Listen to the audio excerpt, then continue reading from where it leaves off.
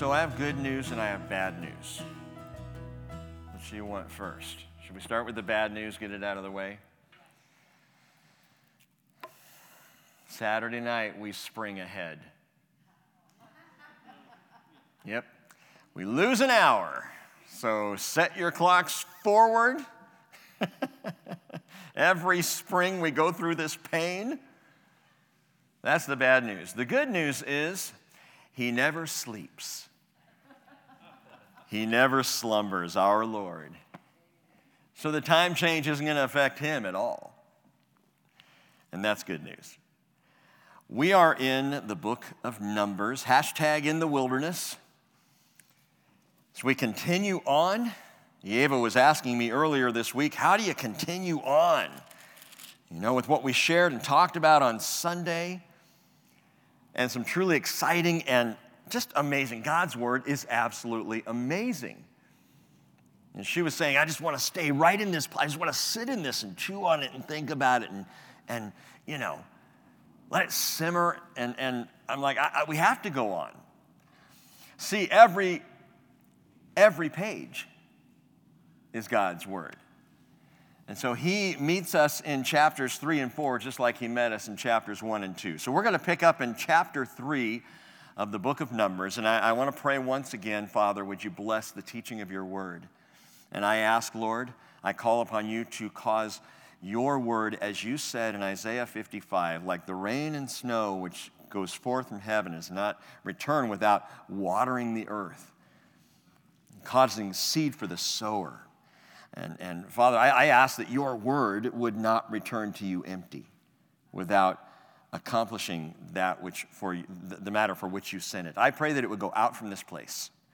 I pray, Father, it would go out in our hearts. I pray it would go out, Father, on the live stream. I pray that your word would continue to go out in ways that we cannot even ask or imagine.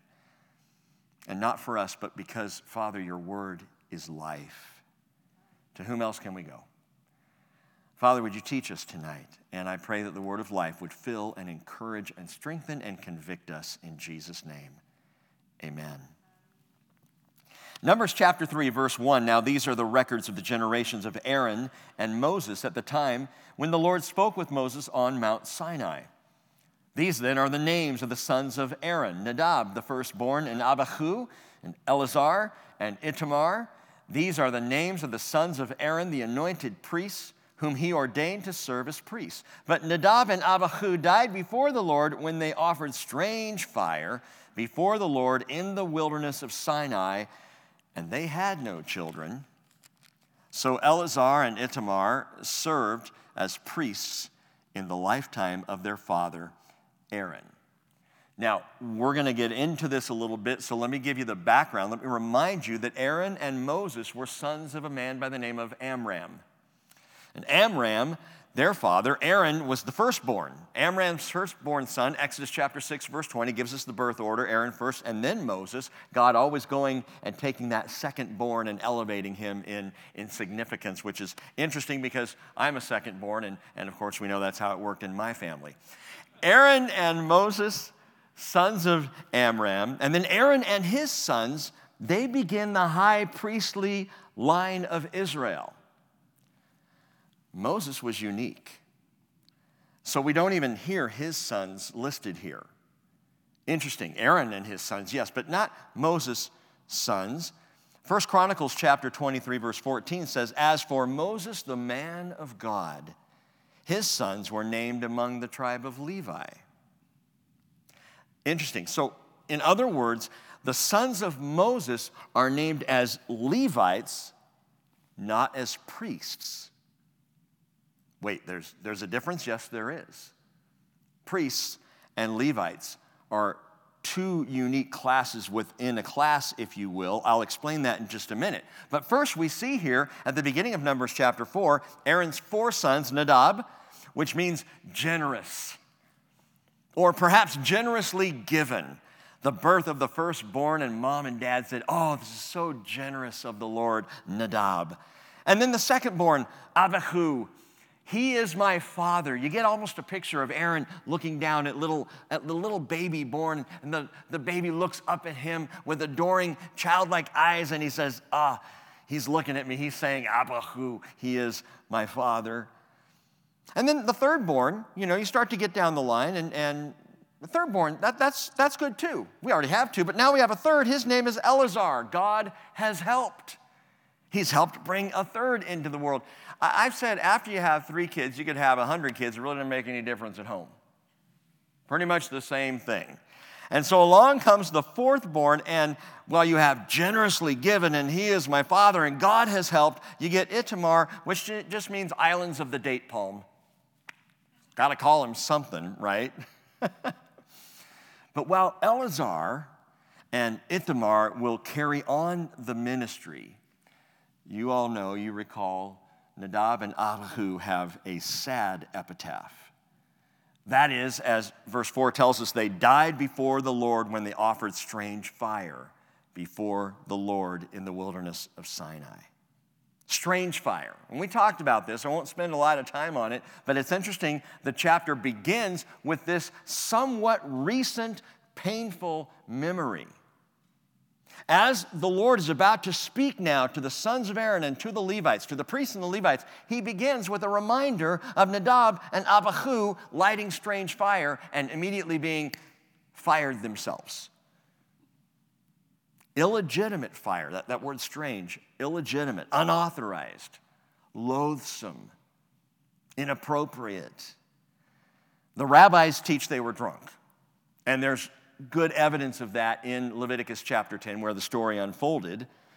But stop and think about this just for a moment. As we head into this, again, the Lord is going to be speaking in these 2 chapters directly to the Aaronite priesthood and the Levitical priesthood.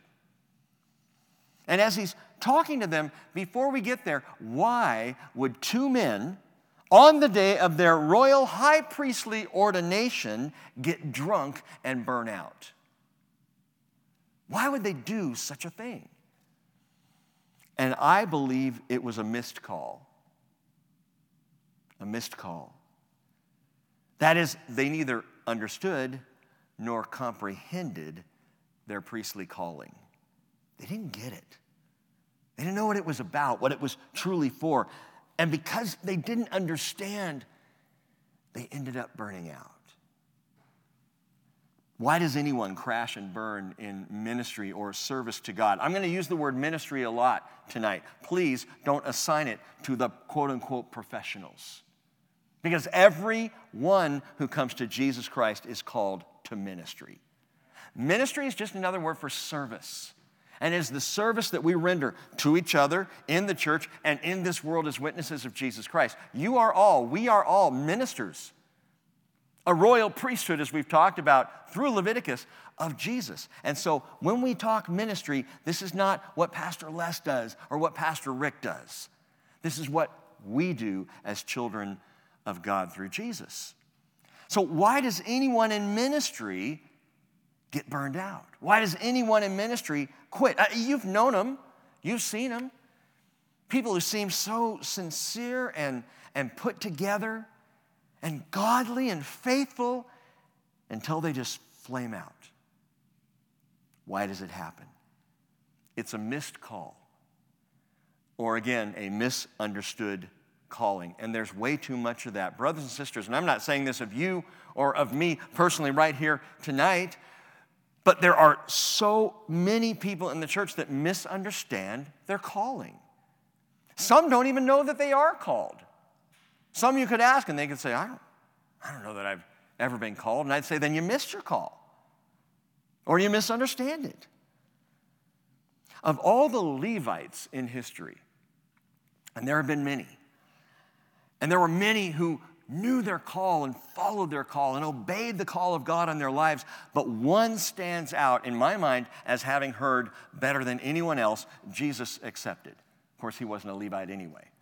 So specifically among the Levites, there was one who's a stand-up guy who understood, who got the calling. And his name was John.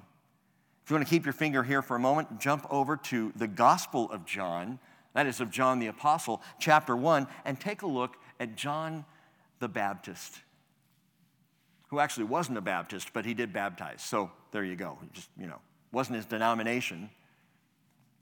There wasn't John the Methodist or John the Presbyterian. It's just John the Baptist because he baptized people.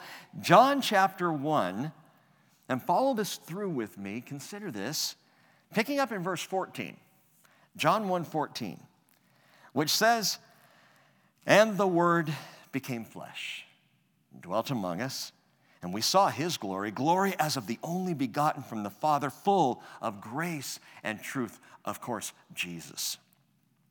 Well, John testified about him and cried out, saying, "This was he of whom I said, he who comes after me has a higher rank than I, for he existed before me. For of his fullness we have all received, and grace upon grace. For the law," John the Apostle now writes, "was given through Moses. Grace and truth were realized through Jesus Christ. No one has seen God at any time. The only begotten God who is in the bosom of the Father, he has explained him." And then John the Apostle says, this is the testimony of John, speaking again of the Baptist. "When the Jews sent to him priests and Levites from Jerusalem to ask him, 'Who are you?' And he confessed and did not deny, but confessed, 'I am not the Christ.'" Now, you remember, John's a Levite by birth. His dad, Zechariah, was in the temple praying at the time he was told he was going to have a son named John. You can read about that in Luke chapter 1. So he's a Levite, but he's not at the temple, and he's not serving in the Levitical priesthood. He's out in the desert and in the wilderness, and he's baptizing people, and he's preaching the coming Messiah. And he says, "I'm not the Christ." And they said, "What then? Are you Elijah?" He said, "I am not." "Are you the prophet?" Speaking of Moses' prophecy in Deuteronomy 18, the prophet, one like me who will come from Israel. "Are you the prophet?" And he answered, "No." They then said to him, "Well, who are you? So we may give an answer to those who sent us. What do you say about yourself?" And he quotes Isaiah chapter 40, verse 3, "I am the voice of one crying in the wilderness, make straight the way of the Lord," as Isaiah the prophet said. Now they had been sent from the Pharisees, and they asked him and said to him, "Why then are you baptizing if you're not the Christ, Messiah, nor Elijah, nor the prophet?" They didn't understand that the Christ and the prophet were one and the same. And John answered them, saying, "I baptize in water, but among you stands one whom you do not know. And it is he who comes after me, the thong of whose sandal I am not worthy to untie." And these things took place in Bethany beyond Jordan, where John was baptizing, a place that's called Bet Abara, house of the passage. By the way, that's where we baptize when we go to Israel. That's where John was baptizing. That's where Jesus would take over doing baptisms. I point this out to you for a couple of reasons. Number one, to recognize that John the Baptist, as a Levite, knew his calling. He knew his calling. What was that calling? He would later say of Jesus, "He must increase and I must decrease." He knew his calling. He understood something that oftentimes we in the church forget or don't remember or don't realize, and that is, it's not about us. Our calling is about Jesus.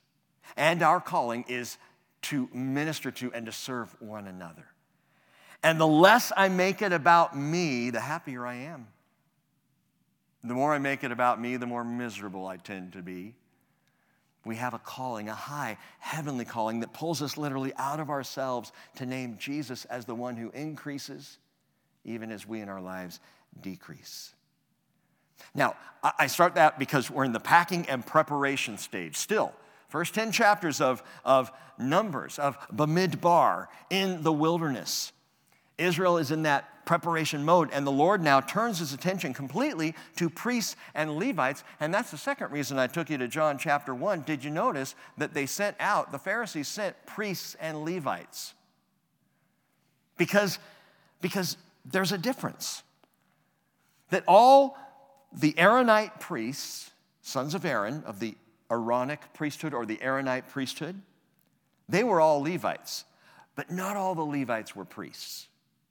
In fact, if you were not of the line of Aaron, but you were of the tribe of Levi, you were a member of that priestly ministry, but you were not an Aaronite priest.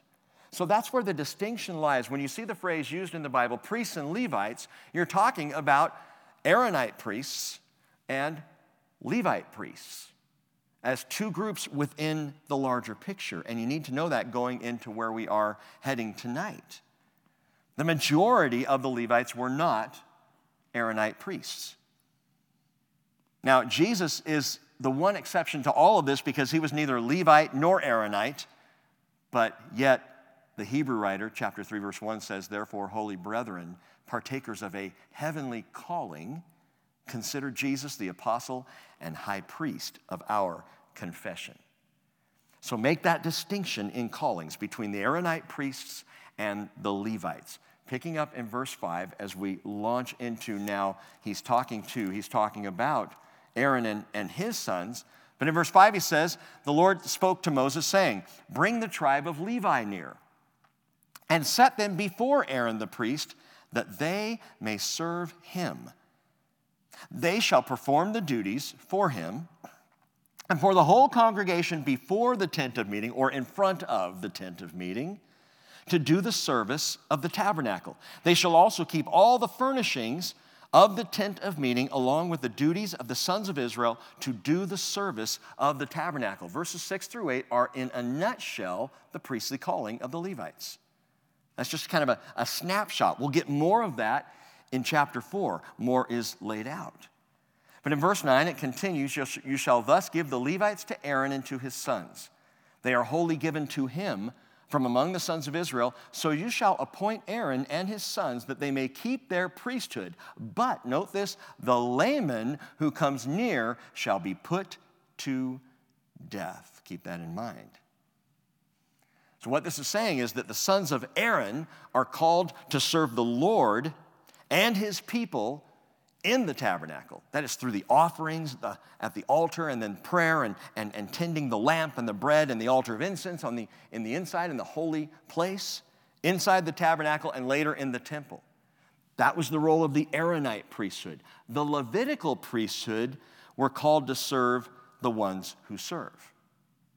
So the rest of the Levites would serve to support the ministry of the Aaronite priesthood. They came alongside them. But understand that their jobs, the Levitical jobs, though quite a bit more menial, were no less important, no less significant. So it is in the church, that there are those that we see with upfront jobs, real visible ministries. But those visible ministries could not continue without the, can I call it invisible ministries, the behind-the-scenes work, the quiet work that's being done. All of these are different roles of ministry in the church, and none less significant than the others. Because without the Levites, the priests couldn't do their job. If you didn't have the Levites doing what is required of them in these two chapters, the priests would be standing there wondering what to do with themselves. I have no idea how to run the camera and the sound equipment. You at home would not be getting this teaching if not for the guys upstairs taking care of that. Thank you, bros. I don't know how to do that. That's not my job. My job is to teach. But without the help of those around me, I'd be sitting here teaching in the middle of a field with nobody. We do this together. Now, watch this. Again, verse 10, "You shall appoint Aaron and his sons that they may keep their priesthood, but the layman who comes near shall be put to death." David learned that, didn't he? Remember the story, 2 Samuel chapter 6, when poor Uzzah reached out his hand to steady the Ark of the Covenant, which was placed on a brand new ox cart, foolishly, because the Ark was always to be carried. They put the poles in the side, and it was to be carried on the shoulders of the Levites. David had it put on a cart, and they're taking it up to Jerusalem, and Uzzah, whose name ironically means strength, reaches out to grab the ark because it kind of jostles a bit, doesn't want it to fall off, touches it, and instantly falls dead. David is furious. Not with the Lord, but with the situation. This was supposed to be a glorious day, and it all fell apart as Uzzah, the strong man, dies. And David's like, what is up? And he realizes the humility with which these things must be approached, and the appropriateness and the legality of the law and what God required. You don't come near or you're put to death. Uzzah was a layman. Uzzah was not a priest. Uzzah was not of the line of Aaron. He was just there to steady the cart. and therefore he died. Why is this mentioned here, the layman stranger, which it was also mentioned in chapter 1, verse 51, the same thing, that the layman who comes near shall be put to death. Why is that talked about right here? I want you to note this. He's talking to the priests and the Levites. And as he talks to them, he explains that the Levites are to serve the priests, that they come alongside to serve the priests. And in verse 7, note this, they shall perform the duties. They shall perform the duties. That phrase is very significant in the Hebrew because it tells us something of what those duties were, other than what we have described here. Perform is shomru. Duties is mishmart. Shomru mishmart also can translate, they shall keep watch. That is, they shall keep a guard. This speaks of a guard duty. And what we understand is that in addition to their other duties that are all very well laid out in chapter 4, the Levites were not only workers, they were sentries. They were watchmen. They kept a guard on the outside of the tabernacle, while the Aaronite priests were to guard and minister on the inside of the tabernacle. Now think about this. So they're watchmen around the tabernacle. Well, the tabernacle was at the center of the camp. I can understand making someone watchman on the outskirts of the camp, to keep an eye on things. But this was in the center of the camp. Not to mention the fact that the Shekinah glory of God was residing there. So, like someone's going to really be able to be a threat, right? And yet they're called to be watchmen all the way around the tabernacle. What were they to keep watch against? Well, it wasn't foreign invaders. They were to keep watch, my friends, against the layman who might accidentally or curiously breach the outer walls and die. They were, we might even say, insulation between the people of Israel and the inner court of the tabernacle. It's part of the reason why Levi was all the way around in their encampment around the tabernacle. I was thinking about this, and in the church, you know what? As priests, as ministers of Jesus, we have some things to guard, don't we? Paul said to the elders of Ephesus, Acts chapter 20, verse 28, be on guard for yourselves and for all the flock, among which the Holy Spirit has made you overseers to shepherd the church of God, which he purchased with his own blood. And then Paul says this, for I know that after my departure, savage wolves will come in among you, not sparing the flock. So at the Bridge Christian Fellowship, we have security. Literally, that walk the grounds. We didn't used to. Back in the barn days, we didn't have security. It was come and go, There were no men in vests keeping an eye on things. We have that now, and part of that is the culture we live in. Some of the things that have happened in churches around our nation that are tragic. So we have guys that are serving guard duty around this tabernacle, as it were, around this tent. Sunday, we had an interloper. I don't know if you heard about this. One of our young men was outside walking, and he saw someone up in the woods behind the church here. Kind of squatted down over there, and he said, hey, can I help you? And the guy took off running. That's never a good sign. And so he, radioed in and all the, I think I actually heard it, John. I think I heard something like, swarm! And the guys were running around trying to find him. And they searched the woods, and they couldn't really find anyone. And then someone saw him, I guess, a second time, and he ran again. Interesting. I'm thinking probably harmless. But as I thought about that this week, we have guys that are keeping watch, but the reality is there is a greater threat when it rises up from within the camp. The danger within the camp itself. In fact, Paul continues speaking to the elders of Ephesus, Acts chapter 20, verse 30, and says, from among your own selves, men will arise, speaking perverse things to draw away the disciples after them. So what are we to do? Keep guard. We keep watch. How so? 1 Timothy chapter 6, verse 20, Paul says, O Timothy, guard what has been entrusted to you, avoiding worldly empty chatter and the opposing arguments of what is falsely called the knowledge There's all kinds of knowledge out there today. There's all kinds of teaching, all kinds of ideas and philosophies of men. Paul says in 2 Timothy 1:13, retain the standard of sound words which you have heard from me in the faith and love which are in Christ Jesus.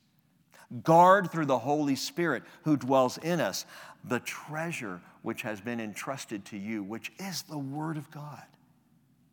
2 Peter chapter 3, verse 17, Peter said, be on your guard, so that you're not carried away by the error of unprincipled men and fall from your own steadfastness, but grow in the grace and the knowledge of our Lord and Savior Jesus Christ. To him be the glory both now and to the day of eternity. Amen. Keep guard. See, we have ministry that we do, works that we fulfill, and we have a guard to keep, and that is to guard the Word of God, to stand by and on the word of truth. Now, a good Levite knew his calling, understood he was called to be counted among those who would stand guard. Part of the deal. 2 Thessalonians chapter 1, verse 11 says, to this end we pray for you also always, that our God will count you worthy of your calling. So as we continue, think about your calling. Verse 11.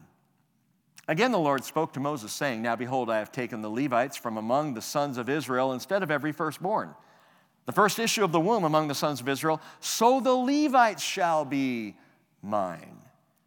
Interesting, for all the firstborn are mine. On the day that I struck down all the firstborn in the land of Egypt, I sanctified to myself all the firstborn in Israel, from man to beast, they shall be mine. I am the Lord. What does this mean? Well, God's going to explain that further on into the chapter. Verse 14. Then the Lord spoke to Moses in the wilderness of Sinai, saying, number the sons of Levi by their father's household, by their families, every male from a month old and upward you shall number. So Moses numbered them according to the word of the Lord, just as he had been commanded. Wait a minute, wait. Do you remember what we talked about last Wednesday night? I reiterated it on Sunday morning. Don't number the priests. We already saw that. In chapter 1, the Lord said, in getting the census of Israel, don't number the priests.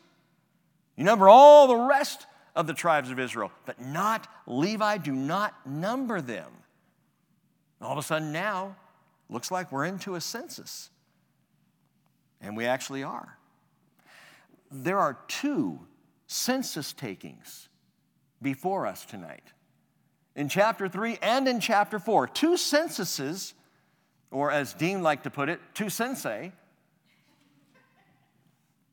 I was going with sensei, but whatever. 2 censuses, one in chapter 3, one in chapter 4, both for different reasons. Understand, they're different than the census that was given in chapter 1. In chapter 3, there's a census for those of Levi who are a month old and upward. And then in chapter 4, it's a different census for all those who are the age of 30 to 50, right in that age range. Here's the thing. The Levites were not to be numbered for war. The first census that we already saw was a military census for fighting. Chapter 3 is a census for mediation, and chapter 4 is a census for ministry. Note that. I'll explain, but chapter 3 is for mediation, chapter 4 is for ministry. And it's the same still with the church. Don't number the priests for war. Number us for ministry. And at some level for mediation. But hold that thought. Didn't Paul say we should fight? Aren't we supposed to fight the good fight? Absolutely. But don't forget, our fight is different. We don't fight like the world fights. In fact, the weapons of our warfare are not of the flesh, but divinely powerful for the destruction of fortresses, 2 Corinthians 10, verse 4. We are destroying speculations and every lofty thing raised up against the knowledge of God, and we are taking every thought captive to the obedience of Christ. That's a different warfare. Our warfare is the stuff of the sword of the Word of God. It's the stuff of prayer. Prayer in the ministry of the Word, speaking the truth in love, that's our warfare. We engage with compassion. We fight on the battlefield with love. We stand for righteousness. Our weapons are very different. And the question for you, for me tonight is, are you numbered among those who fight? Or are you numbered among those who serve? Are you numbered as a priest? Or are you numbered as one who goes to war? Verse 17 says, these then are the sons of Levi by their names, Gershon, Kohath, and Merari.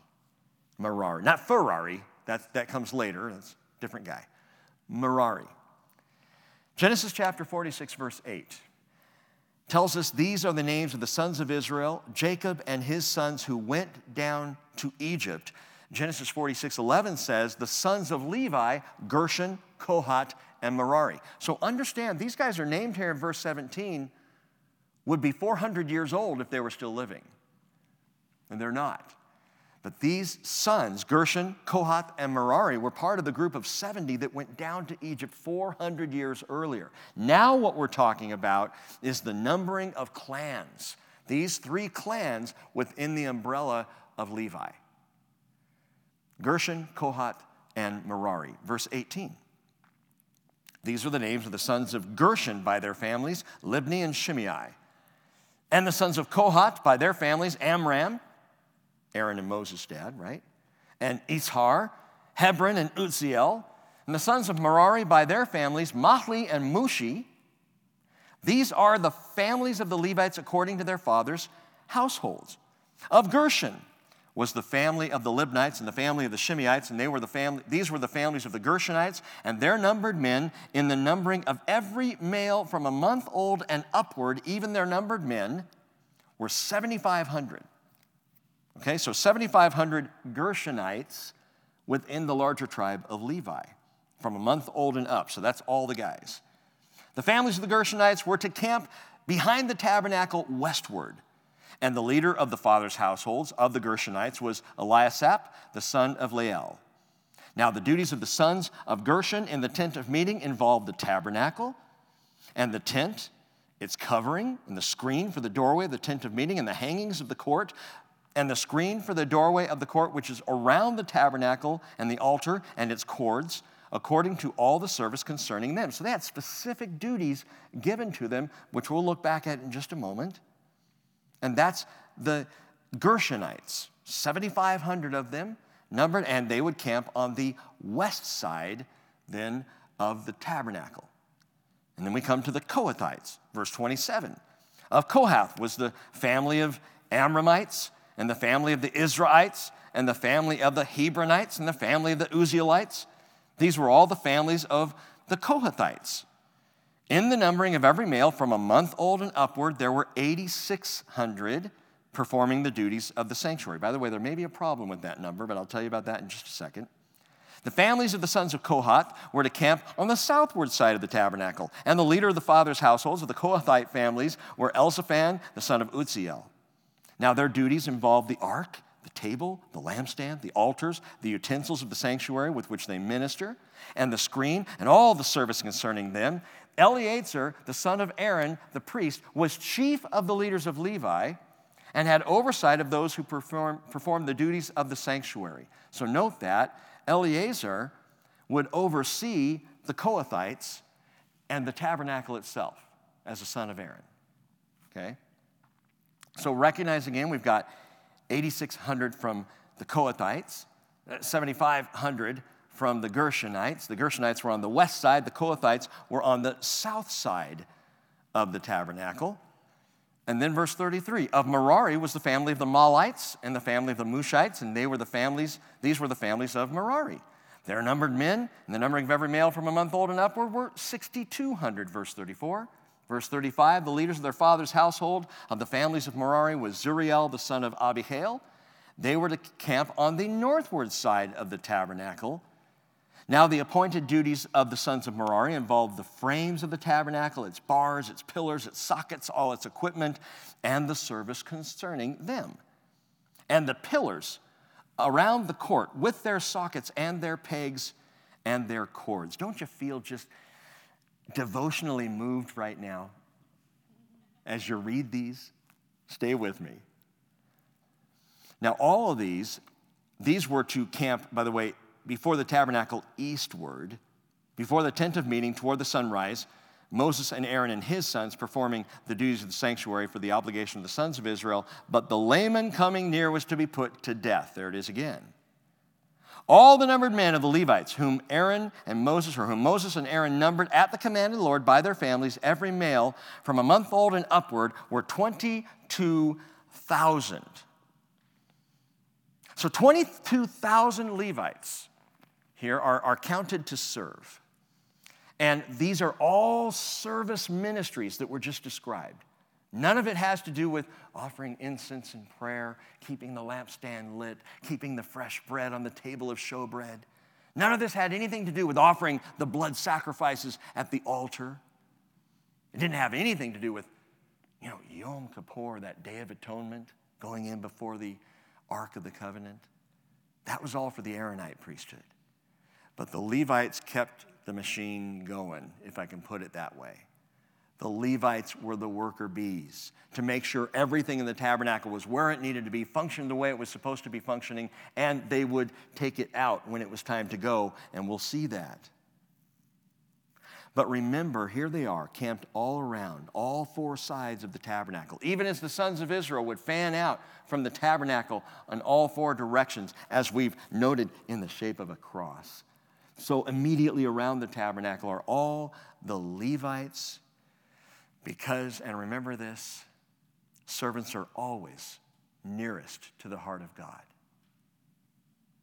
Servants are always nearest. Jesus said in Matthew chapter 20, he said, verse 25, the rulers of the Gentiles lord it over them, and their great men exercise authority over them. It is not this way among you. But whoever wishes to become great among you shall be your servant. And whoever wishes to be first among you shall be your slaves. Just as the Son of Man did not come to be served, but to serve, and to give his life a ransom for many. So interesting. It says that in verse 38, these servants close to the heart of God, the Aaronites, that is Moses, Aaron, and his sons, they camped before the tabernacle eastward. Eastward. The Bible even says, I love it, toward the sunrise. That is so significant. Malachi chapter 4, verse 2 says, for you who fear my name, the Son of Righteousness will rise with healing in its wings. And you will go forth and skip about like calves from the stall. And you Bible students know the eastern sunrise is the location of the return of Christ the Son. He comes from the way of the east. Ezekiel 43, verse 1, he led me to the gate facing toward the east. And behold, the glory of the God of Israel was coming from the way of the east. And his voice was like the sound of many waters, and the earth shone with his glory. And he's speaking of the second coming of Jesus Christ.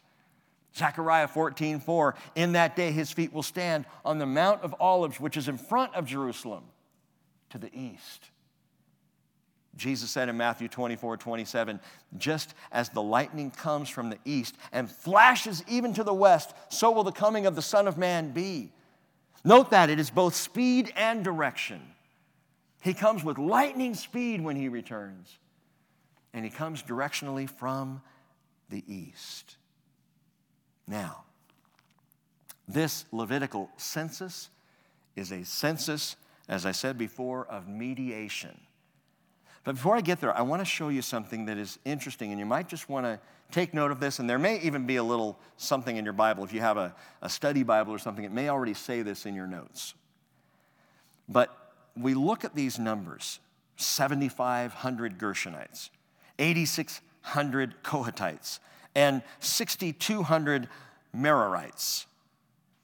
And at the end of it all, verse 39 says they numbered 22,000. The problem is if you do the math, it doesn't come out to 22,000. it comes out to 22,300. We have a $300 person here.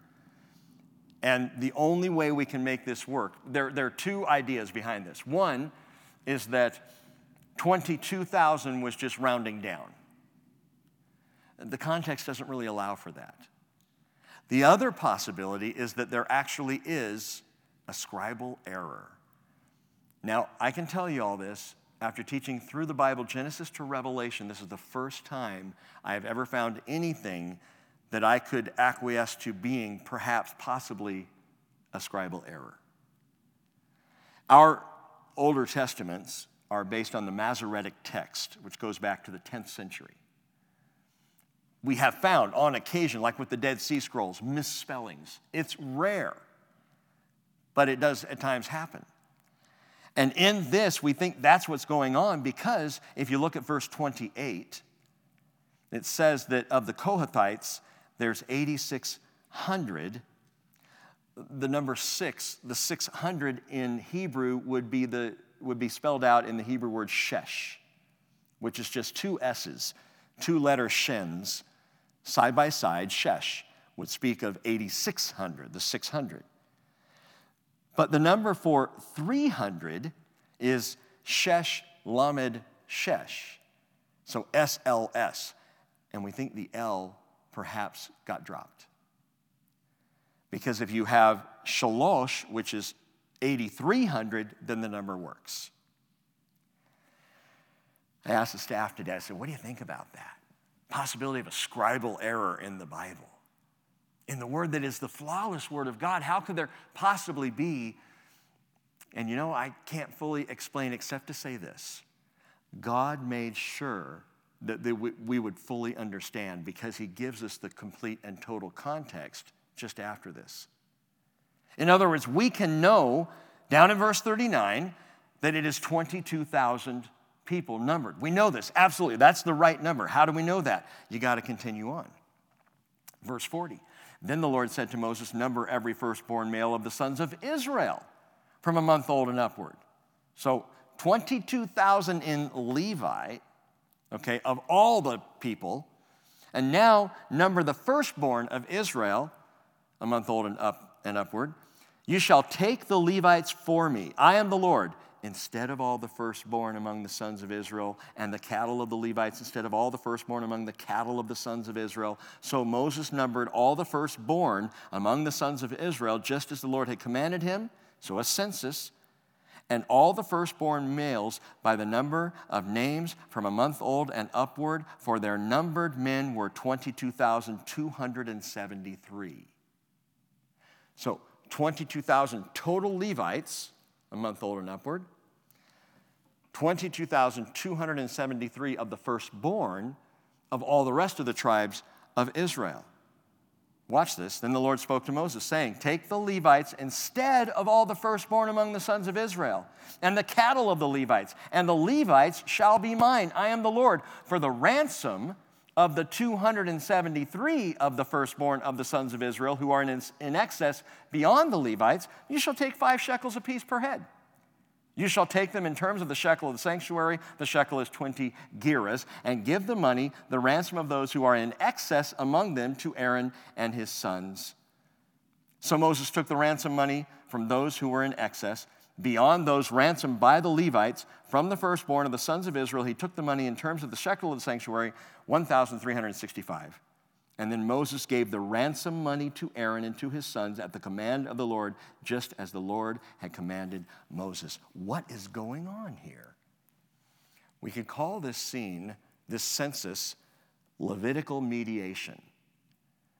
Ever since Exodus 32, ever since the golden calf incident and the absolute failure of Israel to be the priestly people that God called them to be, he turned to the Levites and he said, you will now serve as my priests. You now belong to me. It was all Israel, and all of the firstborn of Israel would belong to the Lord. But now he says, I'm going to make a trade-off. I have now a people who are mediating for the rest of the people. The Levites are the mediation. Therefore, All of the Levites, all the male Levites, a month old and upward, number 22,000. They replaced the firstborn of Israel. So now instead of you bringing me your firstborn and paying that 5 shekel redemption price, there's a Levite for a person of Israel, a Levite for a firstborn, all the way throughout Israel. They now are the mediation. But we were 273 short. So God said, for the 273, they can just pay the 5 shekel price. And so God takes care of that. But Levi now belongs to God in place of the firstborn of the rest of Israel as the priestly tribe. And that's so cool. The way God functions, the way he works. They are guards on the outside of the tabernacle, and they are now also replacements for the firstborn of Israel. They stand between a Levite for a firstborn son. Commentarian Timothy Ashley writes, thus God's holiness is insulated from the people, and the people are insulated by the Levites from the fatal holiness of God. I like that phrase, the fatal holiness of God. We don't have any concept of that. I'm sorry, but in the church today, people are so casual. We've gotten so relaxed with God that a phrase like the fatal holiness of God sounds a little over the top, but not if your name was Uzzah. Not if you happen to be someone who tried to breach the tabernacle. This is serious business. The holiness of God is absolutely fatal to someone without a mediator. Praise God. 1 Timothy chapter 2, verse 5 tells us there is one God and one mediator also between God and men, the man Christ Jesus, who gave himself as a ransom for all, the testimony given at the proper time. Jesus is the insulation between us and God. Jesus is the one through whom we go to reach God. He is the mediator. Now replacing the entire priesthood of Levi, it's now Jesus. So 273 again, more firstborn sons in Israel than in Levi, and to square the books, God said, just pay the 5 shekel for those 273. But either way, get this, it's a beautiful picture of redemption. We see it again right here in the book of Numbers, hashtag in the wilderness. It's exchange for redemption. I am exchanging your firstborn for the Levites. They now belong to me. Redemption. Speaking of both ministry and mediation, 1 Peter chapter 1, verse 18, you were not redeemed with perishable things like silver or gold from your futile way of life inherited from your forefathers, but with precious blood, as of a lamb unblemished and spotless of Christ. What no Levite could do, Jesus came and did. So chapter 3, that's what the numbering's all about, mediation. Number them so that they can be like your firstborn. They now mediate between you and me. Put them around the tabernacle so that they can insulate the rest of Israel from the fatal holiness of God.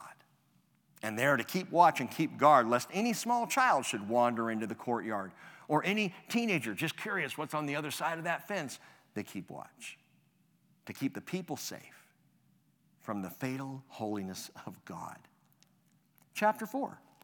Then the Lord spoke to Moses and to Aaron, saying, take a census of the descendants of Kohath from among the sons of Levi by their families, by their fathers' households, from 30 years and upward, even to 50 years old, all who enter the service to do the work in the tent of meeting. So here we go. The priestly service began at age 30. In fact, it was a short run.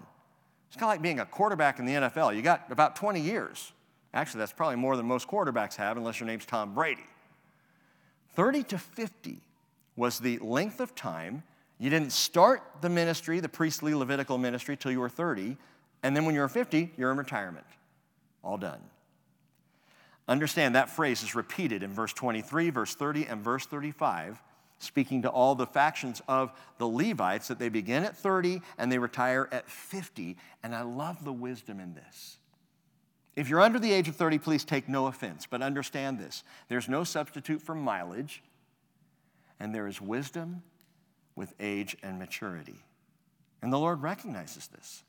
that we learn as we go, and we truly are seasoned by life. So they were not to even begin their priestly ministry until the age of 30. Prior to that, there could be an amount of preparation. In fact, we'll see that. But at age 30 is when they start the work. David, 2 Samuel 5:4, David was 30 years old when he became king.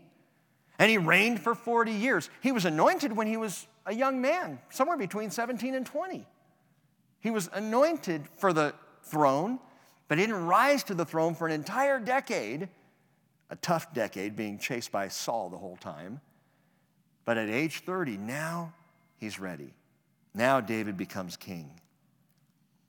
Paul put it this way, 1 Timothy 5:22, do not lay hands upon anyone too hastily and thereby share responsibility for the sins of others. And that's an important word in the church. Hey, listen, just because we need something to be done doesn't mean that we automatically assign it to somebody. There has to be some sense of wisdom, some sense of maturity there.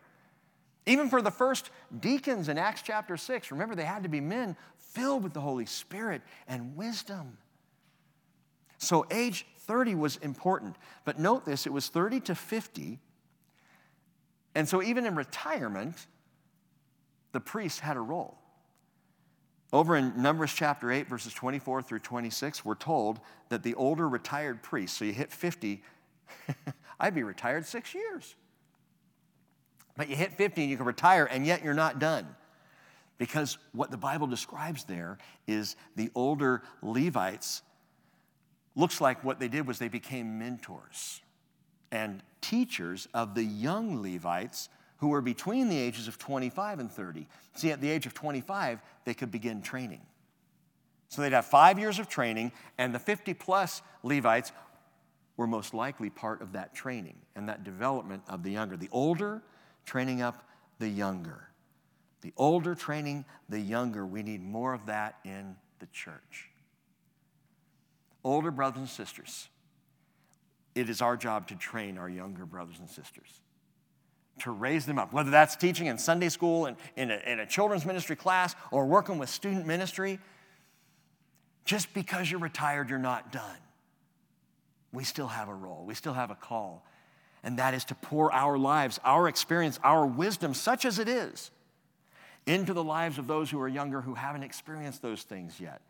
Titus chapter 2, verse 2 says, older men are to be temperate, dignified, sensible, sound in faith, in love, in perseverance. Older women likewise are to be reverent in their behavior, not malicious gossips, nor enslaved to much wine, teaching what is good. Older men, older women, this is how you are to be. By the way, older men and older women, see, we have a choice as we age. You can age well by the Spirit of the living God, knowing and staying with His Word, or you can age into a cranky old coot. And the difference is Jesus. When I see older brothers and sisters with that twinkle in their eye and the love and compassion and grace of God in their lives, that's because Jesus is there. When I see a cranky old coot, well, we'll just let that one lie. Older men are to be temperate. Older women are likewise to be reverent. Why? So that they can teach the younger men and the younger women. But 30 was the official age to begin this priestly ministry. Note this also, Luke 3:23, when he began his ministry, Jesus himself was about 30 years old, right on schedule. Verse 4. This is the work of the descendants of Kohath in the tent of meeting concerning the most holy things. Now he gets more specific. When the camp sets out, Aaron and his sons shall go in. They shall take down the veil. That's that veil that separates the holy place from the Holy of Holies. They'll take down the veil of the screen and cover the ark of the testimony with it. And they shall lay a covering of porpoise skin on it, and shall spread over it a cloth of pure blue, and shall insert its poles. And over the table of the bread of the presence, they shall also spread a cloth of blue, and put on it the dishes and the pans and the sacrificial bowls and the jars for the drink offering, and the continual bread shall be on it. They shall spread over them a cloth of scarlet material, and cover the same with a covering of porpoise skin, and they shall insert its poles. And then they shall take a blue cloth and cover the lampstand for the light, along with its lamps, with its snuffers, with its trays, with all its oil vessels by which they serve it. And they shall put it and all its utensils in a covering of porpoise skin, and shall put it on the carrying bars. And then over the golden altar they shall spread a blue cloth, and they shall cover it, covering it with a covering of porpoise skin, and shall insert its poles. And they shall take all the utensils of service with which they serve in the sanctuary, and put them in a blue cloth, and cover them with a covering of porpoise skin, and they shall put them on the carrying bars. Now just hold fast there for just a second. This is what the Aaronite priests were to do before they headed out. So remember, we're preparing for the wilderness. They're going to be in the wilderness, God knows, 38 years. So they got to be ready to handle all of this, and this is how it's going to work. What's interesting is when you look at this, that the table of showbread, for all these coverings that they have, the table of showbread is the only furnishing that is covered with a scarlet cloth. That's interesting to me. Cover it first with a scarlet cloth, and then they put that tough, leathery porpoise skin. It may also be like a dugong skin. We talked about this back in Exodus. The dugong is a sea mammal that looks somewhat of the dolphin family, maybe a little bit larger than a typical dolphin. Has kind of a snub nose, and these things they swim all throughout the Red Sea, even today. You can look that up it's interesting, look it up on YouTube. Look up dugong, D-U-G-O-N-G, and you can see what they look like. That's probably what we're talking about here. Tough, thick, leathery skin, great for covering and preserving and protecting things. And so you have the table of showbread, and they would put this scarlet cloth over it, and then the tough, leathery skin over it of the porpoise or dugong. They also call that a sea cow. I like that. Why? Why is this the only one, the table of showbread is the only one that has this scarlet material over the top of it? I find it fascinating because the table represents the bread of heaven, who is Jesus. John chapter 6, Jesus says, I am the bread that's come down from heaven. The bread of heaven, and they cover it with a scarlet cloth, which reminds us of the scarlet blood, the bread and the wine, the body and the blood. The bread of heaven covered with the red cloth that would one day be the blood of Christ at Calvary. Interesting. But if you continue on, you might note something else. They're all covered with the blue cloth, and the blue tends to be a picture of heaven or heavenly things. But note when you go further down, verse 13 says, they shall take away the ashes from the altar. This is the bronze altar that's out in the courtyard, and spread a purple cloth over it. They shall also put in it all its utensils by which they serve in connection with it, the fire pans, the forks, the shovels, the basins, the utensils of the altar. They shall spread a cover of porpoise skin over it and insert its poles. But before they put the porpoise skin, they put purple cloth.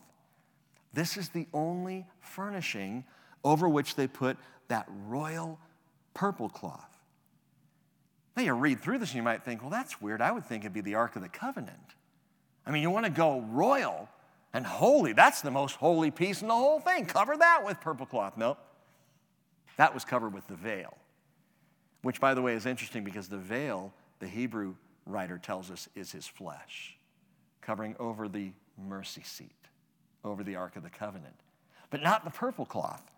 You might even think, well, the lampstand perhaps, or the altar of incense, put a purple cloth over that. No, it's the altar of sacrifice, the big bronze altar. Why the purple cloth on the bronze altar of sacrifice? Mark 15, verse 17, they dressed him up in purple. And after twisting a crown of thorns, they put it on him. And they began to acclaim him, "Hail, King of the Jews!" And they kept beating his head with a reed and spitting on him and kneeling and bowing before him. And after they had mocked him, they took the purple robe off him, they put his garments on him, and they laid him out to crucify him. So the only article with a purple cloth was the altar of sacrifice. Listen, brothers and sisters, anytime we start to get worn out in our ministry, in our lives of service, anytime we start to forget our ministry calling, you look at the cross And you remember, Jesus is the example of service, that ministry is not self-serving.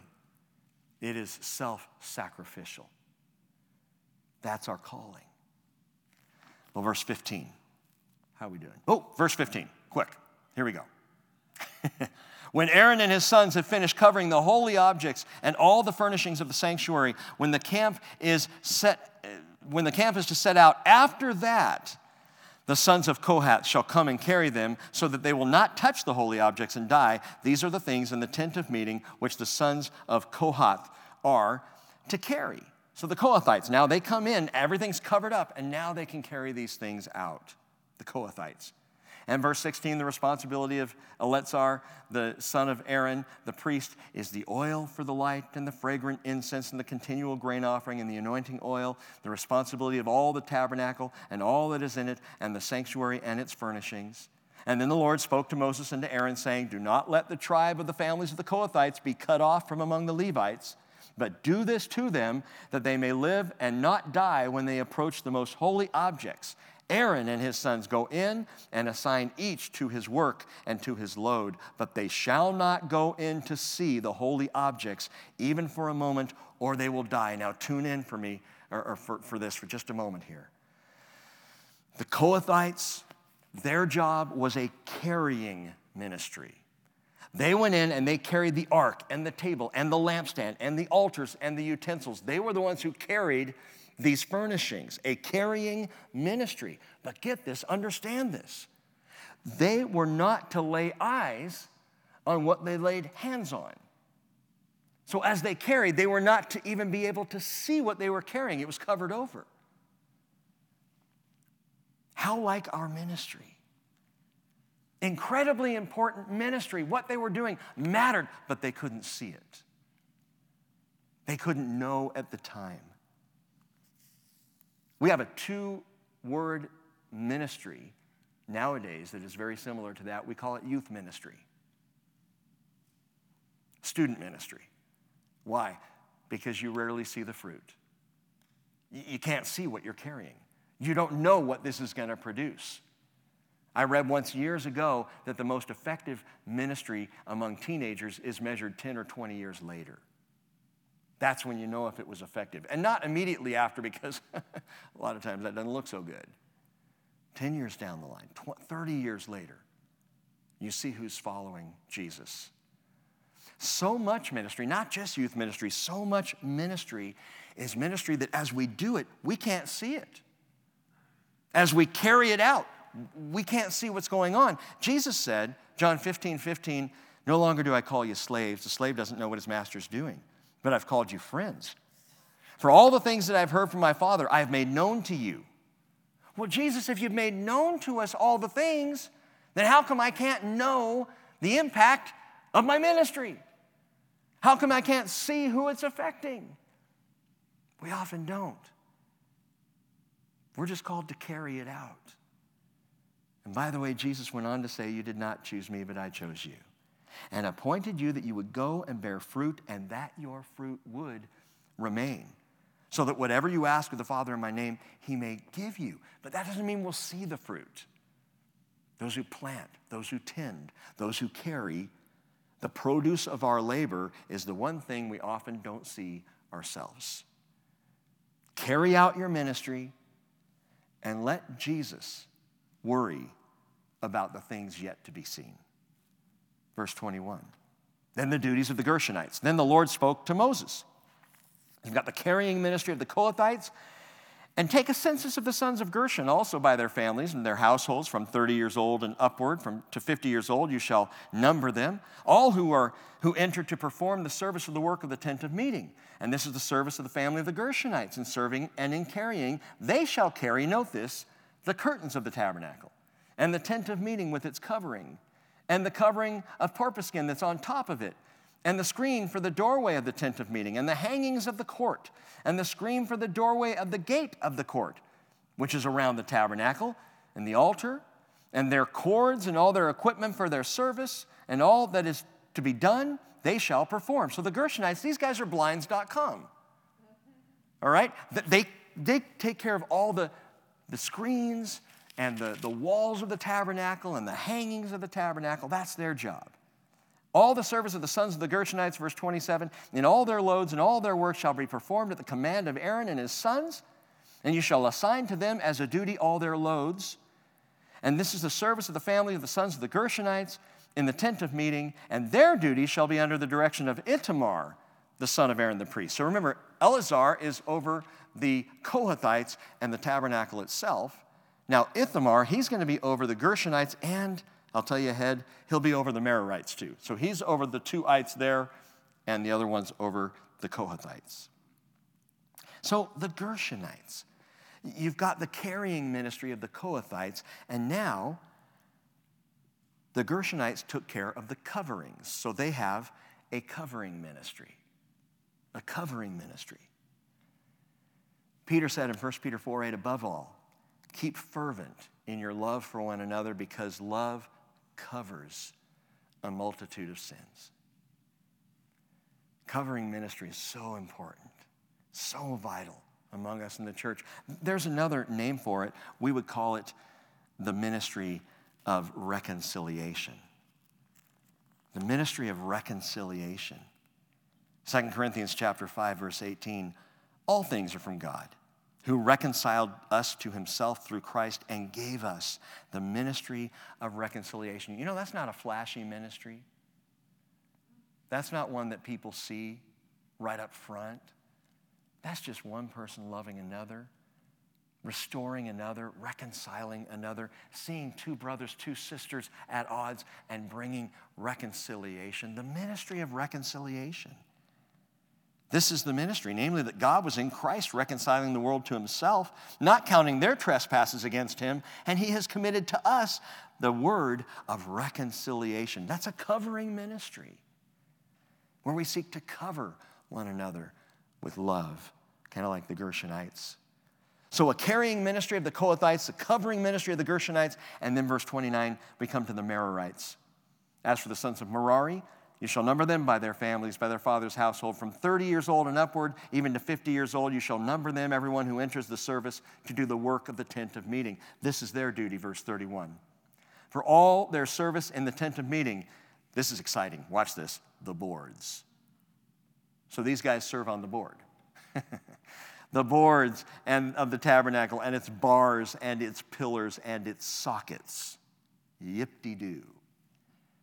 And the pillars around the court, and their sockets, and their pegs, and their cords, with all their equipment, and with all their service. And you shall assign each man by name the items he is to carry. This is the service of the families of the sons of Merari, according to all the service in the tent of meeting, under the direction of Itamar, the son of Aaron, the priest. Wow, how exciting. The Merarites were in charge of the framework of the tabernacle. So not the screens and the walls and the hangings, but the things that held them up. Note that without them, there'd be nothing to hold up the screens and the hangings and the walls. So incredibly vital, but kind of menial, right? Hey, these are the guys who took care of what would hold it all together in the wilderness. We might say it's a constructive ministry. A carrying ministry, a covering ministry, and now a constructive ministry. And a constructive ministry, it's that which builds up, and that which supports, and that which reinforces. In Ephesians chapter 4, verse 11 says, he gave some as apostles, and some as prophets, and some as evangelists, and some as pastors, and some as teachers. What for? For the equipping of the saints, for the work of service, to the building up of the body of Christ, until we all attain to the unity of the faith and of the knowledge of the Son of God, to a mature man, to the measure of the stature which belongs to the fullness of Christ. See how vital it is, a constructive ministry, one that builds up the body. And all these put together, just by way of application, there are so many ways and there are so many means to carry out and to cover and to construct as servants in the household of God. And these Levites, they all had their jobs. They all had their roles. Just as Paul says of the church, 1 Corinthians 12:4, there are varieties of gifts, but the same Spirit. There are varieties of ministries, the same Lord. Varieties of effects, but the same God who works all things in all. Note this, take this personally. This is for you directly. But to each one is given the manifestation of the Spirit for the common good. You know what that means? That means that nobody in the church is without a ministry. Nobody in the church is without a calling. The question is not whether or not you have a calling, it's have you heard your calling? Do you know your calling? Have you embraced it? Verse 34. Hold on, here we go. So Moses and Aaron and the leaders of the congregation numbered the sons of the Kohathites by their families and by their father's household, from 30 years old upward, even to 50 years old, everyone who entered the service for the work in the tent of meeting. And their numbered men by their families were 2,750. That's the Kohathites. These are the numbered men of the Kohathite families, everyone who was serving in the tent of meeting, whom Moses and Aaron numbered according to the commandment of the Lord through Moses. And then the numbered men of the sons of Gershon. Verse 40 tells us 2,630 Gershonites. That's their number, 30 years old and upward. And then the number of the Merarites, down in verse 44, 3,200. These are the numbered men of the families of the sons of Merari.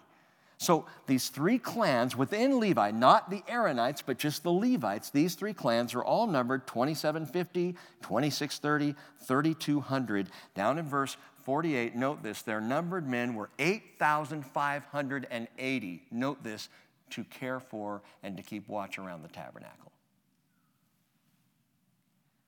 8,580 people took care of God's holy tabernacle. If not for their work, Aaron and Eleazar and Ithamar couldn't do theirs. The Aaronites needed the Levites, and the people of Israel needed their priestly tribe desperately. All these are the ones who are called on to be counted.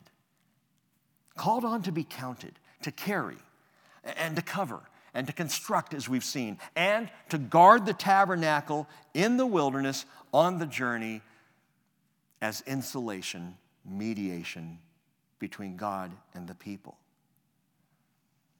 So let's put this all together. In Christ Jesus, we all have a calling. Every one of us. We are called to be counted. Called to be counted on. And when one person is not doing their priestly duty, something's missing in the church. When one person is not following or living a life worthy of the calling to which they've been called, something's missing in the church. The church is not as effective as we could be. Even if it's one socket out of place, one hanging that's missing, one piece of furnishing that was not put back in at the right time, we're lacking when we are not all functioning on our or by our calling. Hebrews chapter 3 verse 1 again says, therefore, holy brethren, partakers of a heavenly calling, consider Jesus, the apostle and high priest of our confession. So in your calling, you start by considering him. He was faithful to him who appointed him, Jesus was, even as Moses also was in all his house. That's the example.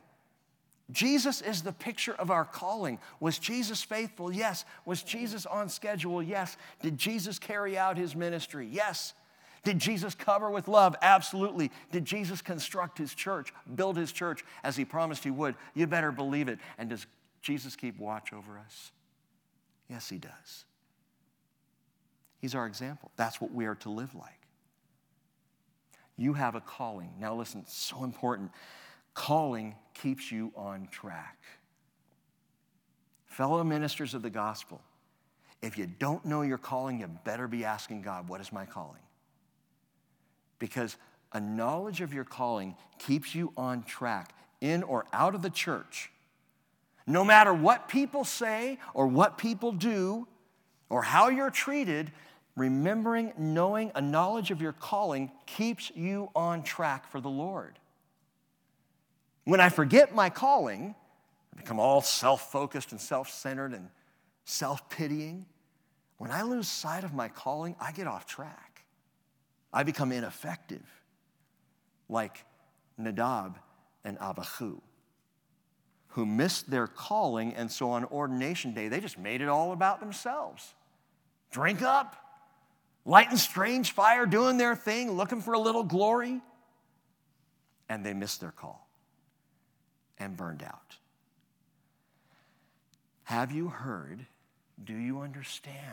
Do you know your calling? Now, I know even asking that, there are some right now who would go, I don't know. I mean, maybe you're like Peter. Maybe you just feel like you've blown it. Or maybe you're like Thomas. You just can't believe it until you see it. Maybe you're like Saul in that you have been kicking against the call of God on your life. But listen, verse 49 ends, according to the commandment of the Lord through Moses, they were numbered, everyone by his serving or carrying. Thus these were the numbered men, his numbered men, just as the Lord had commanded Moses. Your calling, you might want to write this down, is ministry. You are called to ministry. But, and I'm going to end on this, your calling is not your identity. Your calling is your ministry. It is not your identity. What do you mean? You know what? I'm not Pastor Rick. That's not my identity. I don't go home and expect my children to call me pastor. In fact, my kids think it's a little weird. They really do, and it's fun. It's the place I walk in, the door closes, and with my family, I'm just Dad. I'm Rick, but you know, that's not even really my identity. My identity is I'm a son of the living God. That's my identity. My wife, my darling wife, Cheryl, her identity is not Rick's wife. It's not the pastor's wife. Her identity is daughter of the living God. That's your identity, sons and daughters. And you need to hear this because it's a two-part life-changing simplicity here. First, you hear the love call of the Father. You're my son. You're my daughter. That's your identity. We are children of God in Christ Jesus our Lord. That's who we are in Christ. In fact, Romans 8:29, for those whom he foreknew, he also predestined to become conformed to the image of his Son so that he would be the firstborn among many brethren. He knew you ahead of time. He knew who his sons would be, who his daughters would be. And because he foreknew you, knowing you would choose him, he predestined you to be conformed to the image of Christ.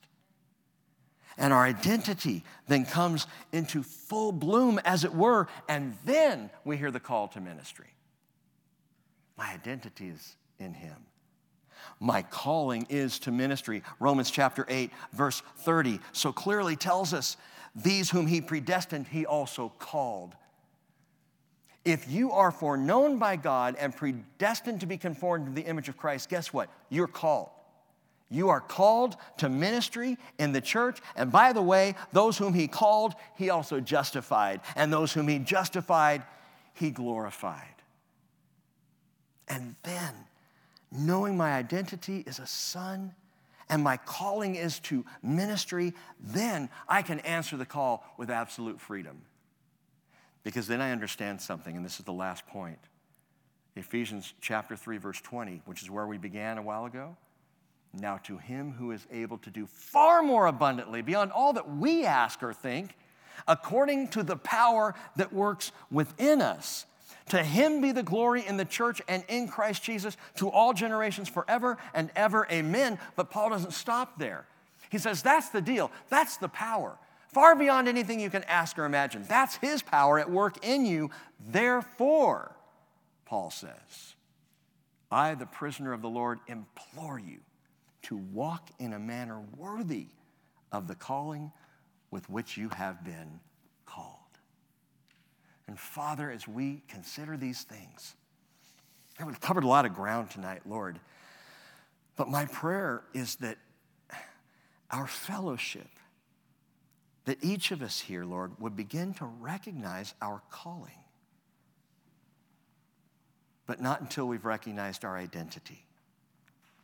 Father, our identity, sons and daughters of the living God, by the love call of the Father, through the proven love of Jesus. Oh, Lord, that's who we are. And Father, I'm so thankful to know and to proclaim tonight that there's not one thing we can do to make ourselves more sons or more daughters of yours than to receive sonship, daughtership from you. And that's who we are. But Father, far too many sit back and think, I don't have a calling, I don't have a purpose, I don't have a ministry. And my prayer, Lord, is that you would begin to pour out by your Spirit calling. For as your word tells us, the gifts and the callings of God are irrevocable. I pray everyone sitting here tonight, everyone tuning in at home, everyone who will hear this teaching would begin to recognize, and if they don't recognize, ask to know and understand our specific ministry calling. And it may be pegs and boards, and it may be hangings, and it may be carrying the furnishings. And for some, it may even be, Lord, serving in some other way in the tabernacle. It doesn't matter. But it does matter, Lord, that we know that we're called. Would you call your people? And I pray, Father, that once beloved and called, that your people will volunteer freely in the day of your power. In Jesus' name, amen.